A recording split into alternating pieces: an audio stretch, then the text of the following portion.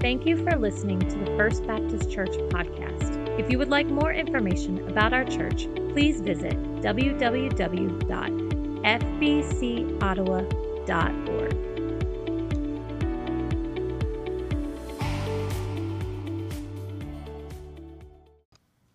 Talk about the horns of a dilemma for a sermon this morning that's to be contained within any time frame at all. To read Micah, what does the Lord require of you, O mortal, but to do justice, to love mercy, and to walk humbly with God. And then to read the Beatitudes, Jesus' proclamation of the upside-down cruciform lifestyle of any and all who would choose to follow him. I mean, like one could teach and preach on Micah for days, weeks, and then never stop, right? Teaching and preaching and understanding and meditating on and contemplating the Beatitudes, because all of those things are counter to the way we usually think. They're counter to the ways of the world. They're counter to the ways we really, if we're honest, that we think the world works. Like things just don't work that way. I mean, in our pondering the way the world works, do we really think the world works by mercy? Do we really think that it works by kindness? Do we really want, like, justice?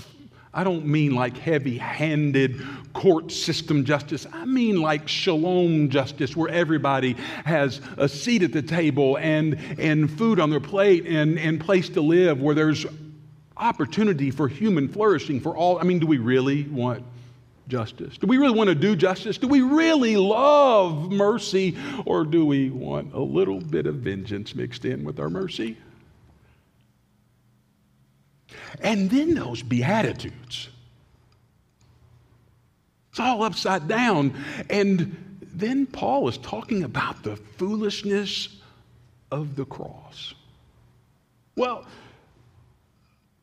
I guess if you think about it, Paul is onto something. I mean, who would devise a plan to demonstrate the wisdom of God through a capital punishment device? The foolishness of the cross. I mean, have you ever stopped to think about what it took for the early Christians, for Paul, for the apostles, to begin to declare that the cross on which Jesus died has to do with the redemption of all of humanity, has to do with the forgiveness of sins according to the Scriptures as they proclaimed, that it has to do with redeeming us from the principalities and powers and overcoming all that would oppress us, that has to do with overcoming the power of sin, as in capital S sin, like the power that oppresses all of humanity. I mean, I don't think any of us are ready to start wearing around either a capital punishment electric chair or a lethal injection syringe as celebrating something. And yet the cross was exactly that. It was a means of punishing criminals, rebels, those who would defy the way of Rome or the way of the powers that be, religious, political, imperial, kingly, the way that it would be a demonstration: do not go against the way the world works. Jesus would have known, the disciples would have known, the Apostle Paul would have known. They would have seen crosses. The Romans practiced crucifixion at an alarming rate as a way to quell and put down and squash all rebellion. There were rebellions against Rome in which there were literally thousands of people crucified for daring to stand up against imperial power, against the Caesar, who would declare himself to be the divine Son of God. So they would have known and seen the horrors of crucifixion, the horrors of the cross. And no leader, no anointed one, no Messiah could possibly be imagined to suffer a death on a cross, not crucifixion. Oh, martyred in some way, go against the grain in which they might die or be killed, but a cross. And then that to be transformed into that which we sang about this morning, oh, the wonderful cross. That to be transformed, it's a mystery indeed. We can begin this morning unpacking and through the weeks ahead just talk more and more about that which God in Christ has done for us. You see, the Jews were seeking signs, they were seeking demonstrations, they were seeking, but not a cross. The Gentiles, the Hellenists, the Greeks, they're seeking like philosophical wisdom. Well, that's not a cross. It's an upside down way, but here's this. Here's the beginning of unfolding the power of the mystery. The very cross which the Romans used to put down rebellion, Jesus died on to announce freedom for all humanity. The very cross which the Romans used to intimidate, Jesus died on to announce hope and forgiveness. The very cross that says, this is the way of the world, go this way, Jesus died on, says, this is the way of God, go this way. Go this way. So Paul is talking about the foolishness of the cross. The message of the cross is foolishness to those who are perishing, but to us who are being saved, it is the power of God. And you know, when you look at the early preaching and the Acts of the Apostles, when you look at the message of the Gospels, when you look at the message throughout the epistles and the letters, they can't stop talking about the message of the cross, where there's forgiveness of sin. You see, here's what I want to say to us this morning, that in the seeking rightly to be places and churches that are places of love and welcome and the radical inclusive love of Jesus, we want to make sure that we stay rooted in where that comes from. That doesn't come from a philosophical idea. That doesn't come from a desire that we as humans want to be more tolerant.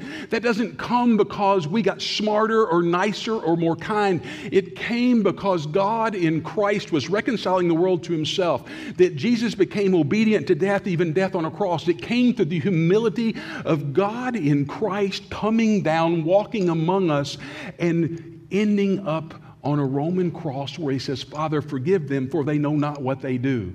The Jesus who welcomed everyone, who touched the leper, the Jesus who forgave sins, the Jesus who walked among us and invited tax collectors to be his disciples and went to parties at their house, the Jesus whose hospitality was wide, whose arms were open wide even before the cross, that Jesus is the one who died there saying, Father, forgive them. The radical inclusive love of Jesus comes because Jesus gave his life upon the cross.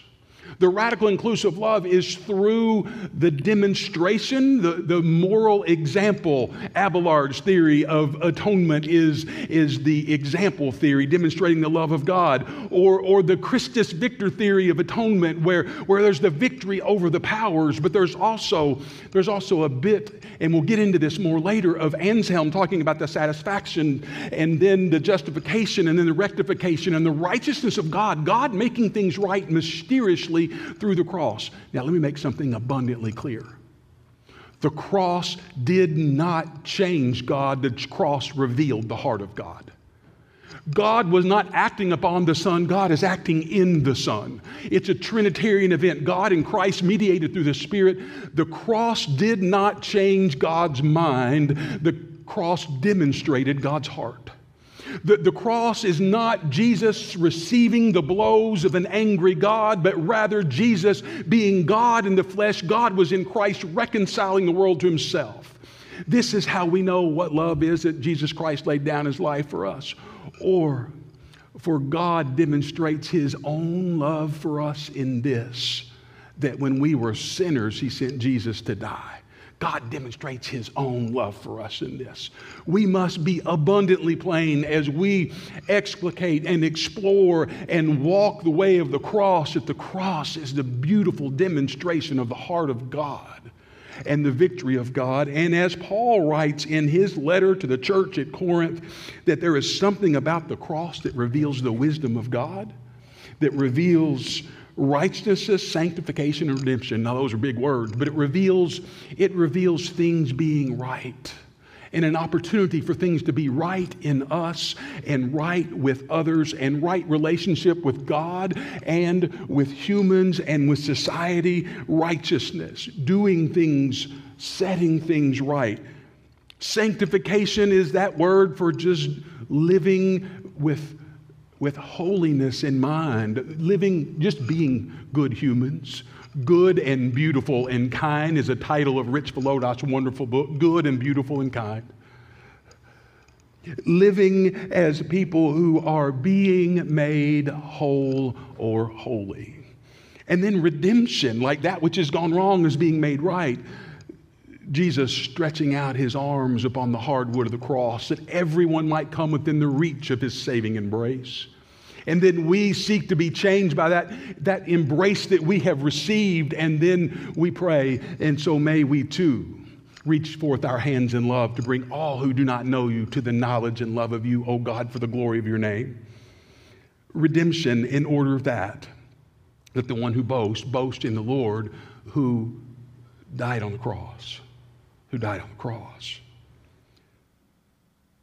So Paul is talking and almost obsessing as he's writing to the church at Corinth. And we've explored in past weeks how the church in Corinth had all kinds of gifts. They had wisdom, they had charismatic gifts, and they had a variety of people, and they had factions and division and problems.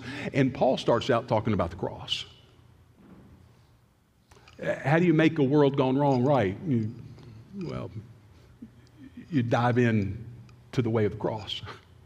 How does a life gone wrong be made right? We immerse ourselves in the way of the cross.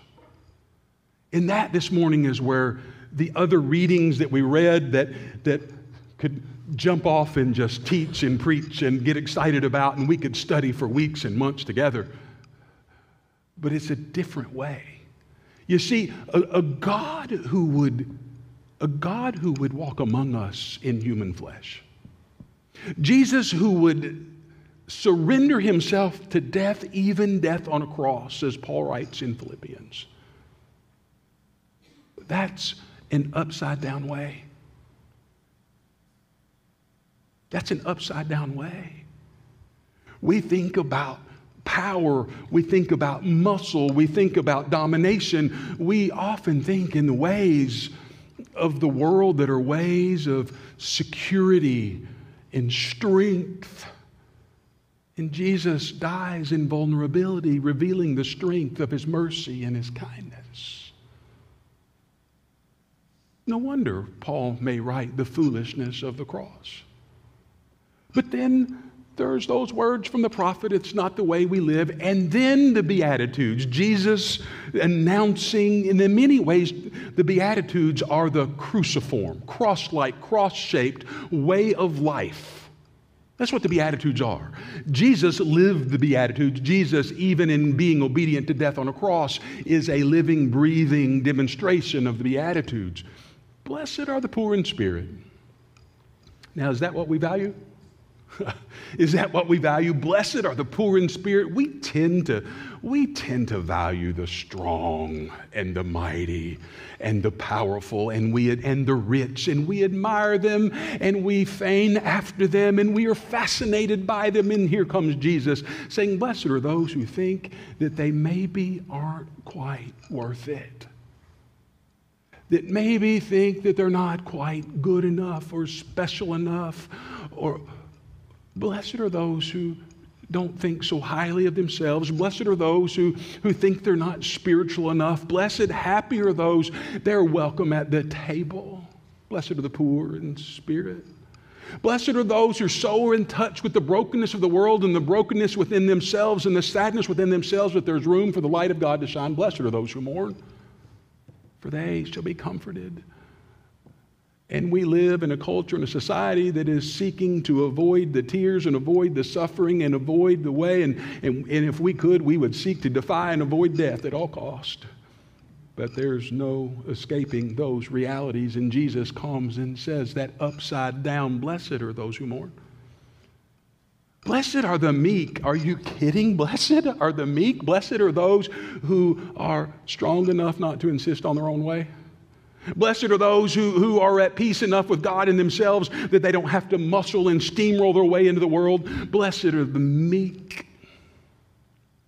Oh, I'm so concerned that in so much of the Christian world today that we've made Jesus in our own desired image to be mighty and strong and muscular. And if you wonder about tracing the history of that, check out Christian Kobes Dumais and the book Jesus and John Wayne.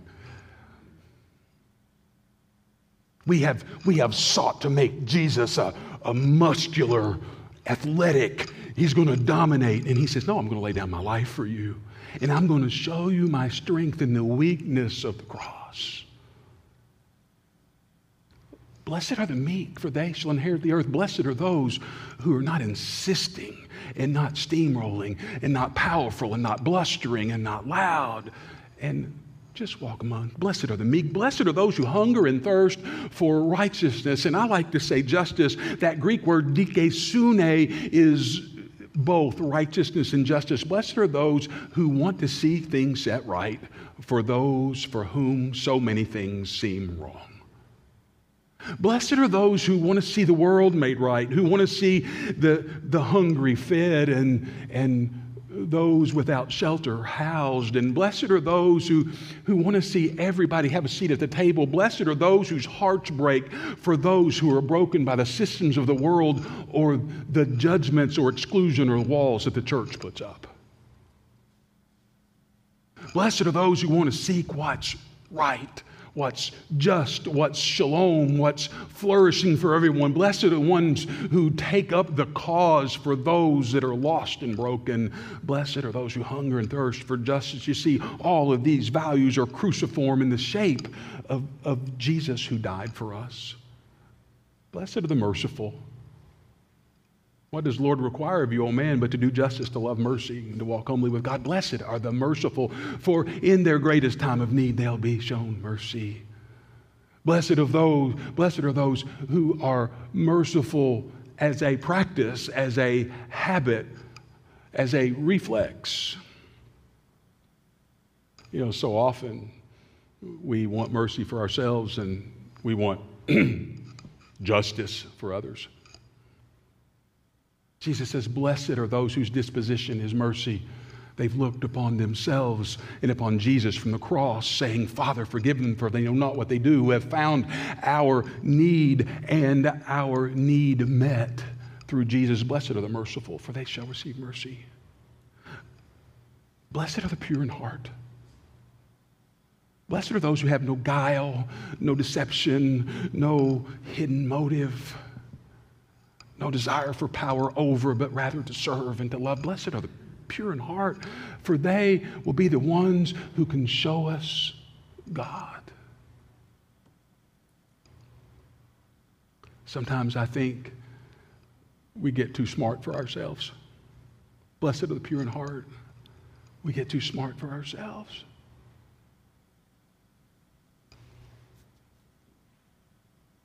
Many years ago, relatively many, little Kathy, she was about yay tall. Kathy had cerebral palsy and had some other special needs, and she came to the church I was pastoring at the time, and she would come up while the pianist was playing and just smile, that little cerebral palsy, a little bit of Down syndrome, glorious little smile. She just glowed. She just glowed. She was unaware of anybody or anything else because she was just the music of the piano. She just glowed. I was at the hospital the day that Kathy passed. And I'm convinced, blessed are the pure in heart, for they shall see God.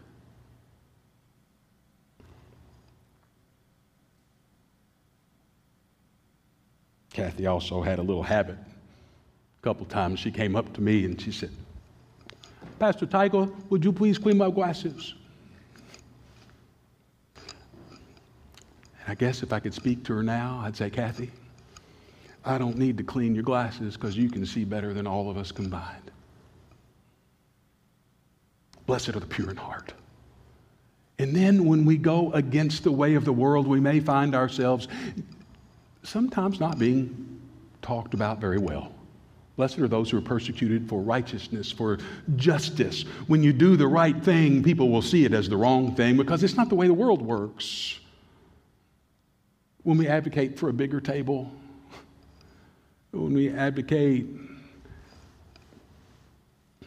for a bigger embrace, when we speak against the way of superpower, sometimes it's not popular. When we speak against the little g gods of the world, of money, mammon, Aphrodite, sex, Mars, power. When we speak against those and we speak of one who would die on a cross, some will say that's foolishness. Blessed are those who are persecuted, for theirs is the kingdom of heaven.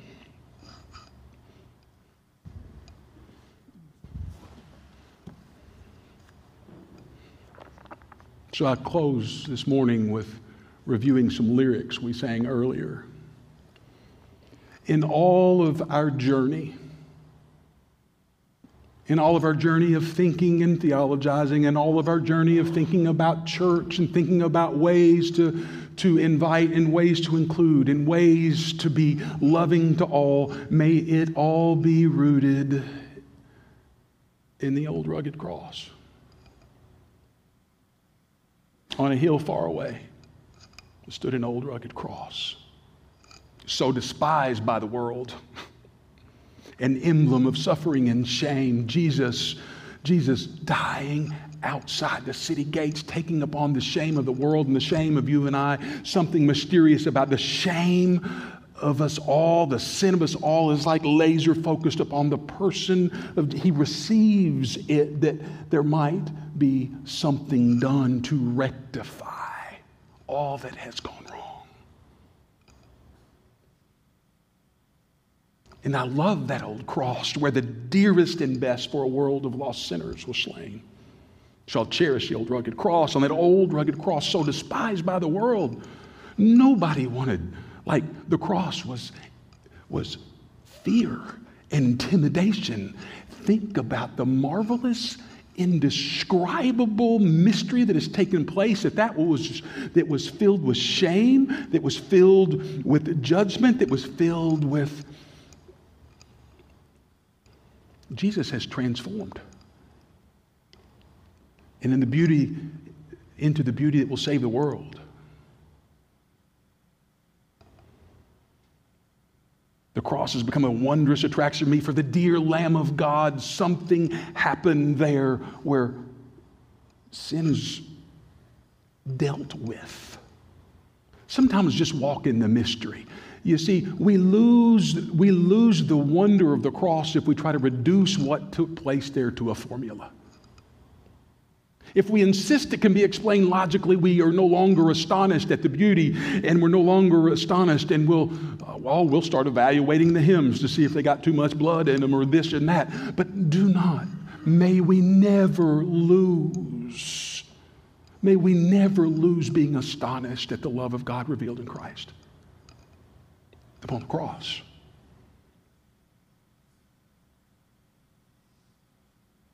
For 'twas on that old cross where Jesus suffered and died to pardon and sanctify me. And then, as I reflect on September of this past year, in September the 27th of this past year, at 7:51, where my dad drew his last breath at the hospital in Lexington, Kentucky. In a funeral on October the 2nd of this past year.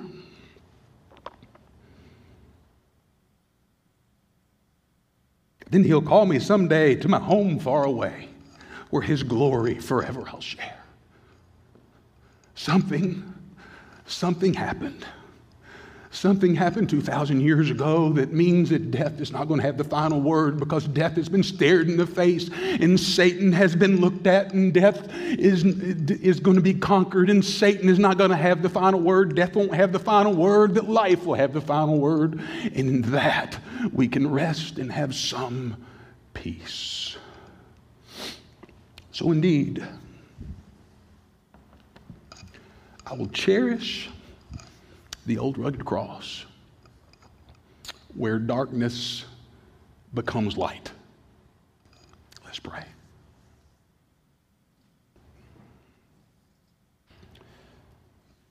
Oh, eternal and loving God, whose love is literally broken and spilled out for all of us to see.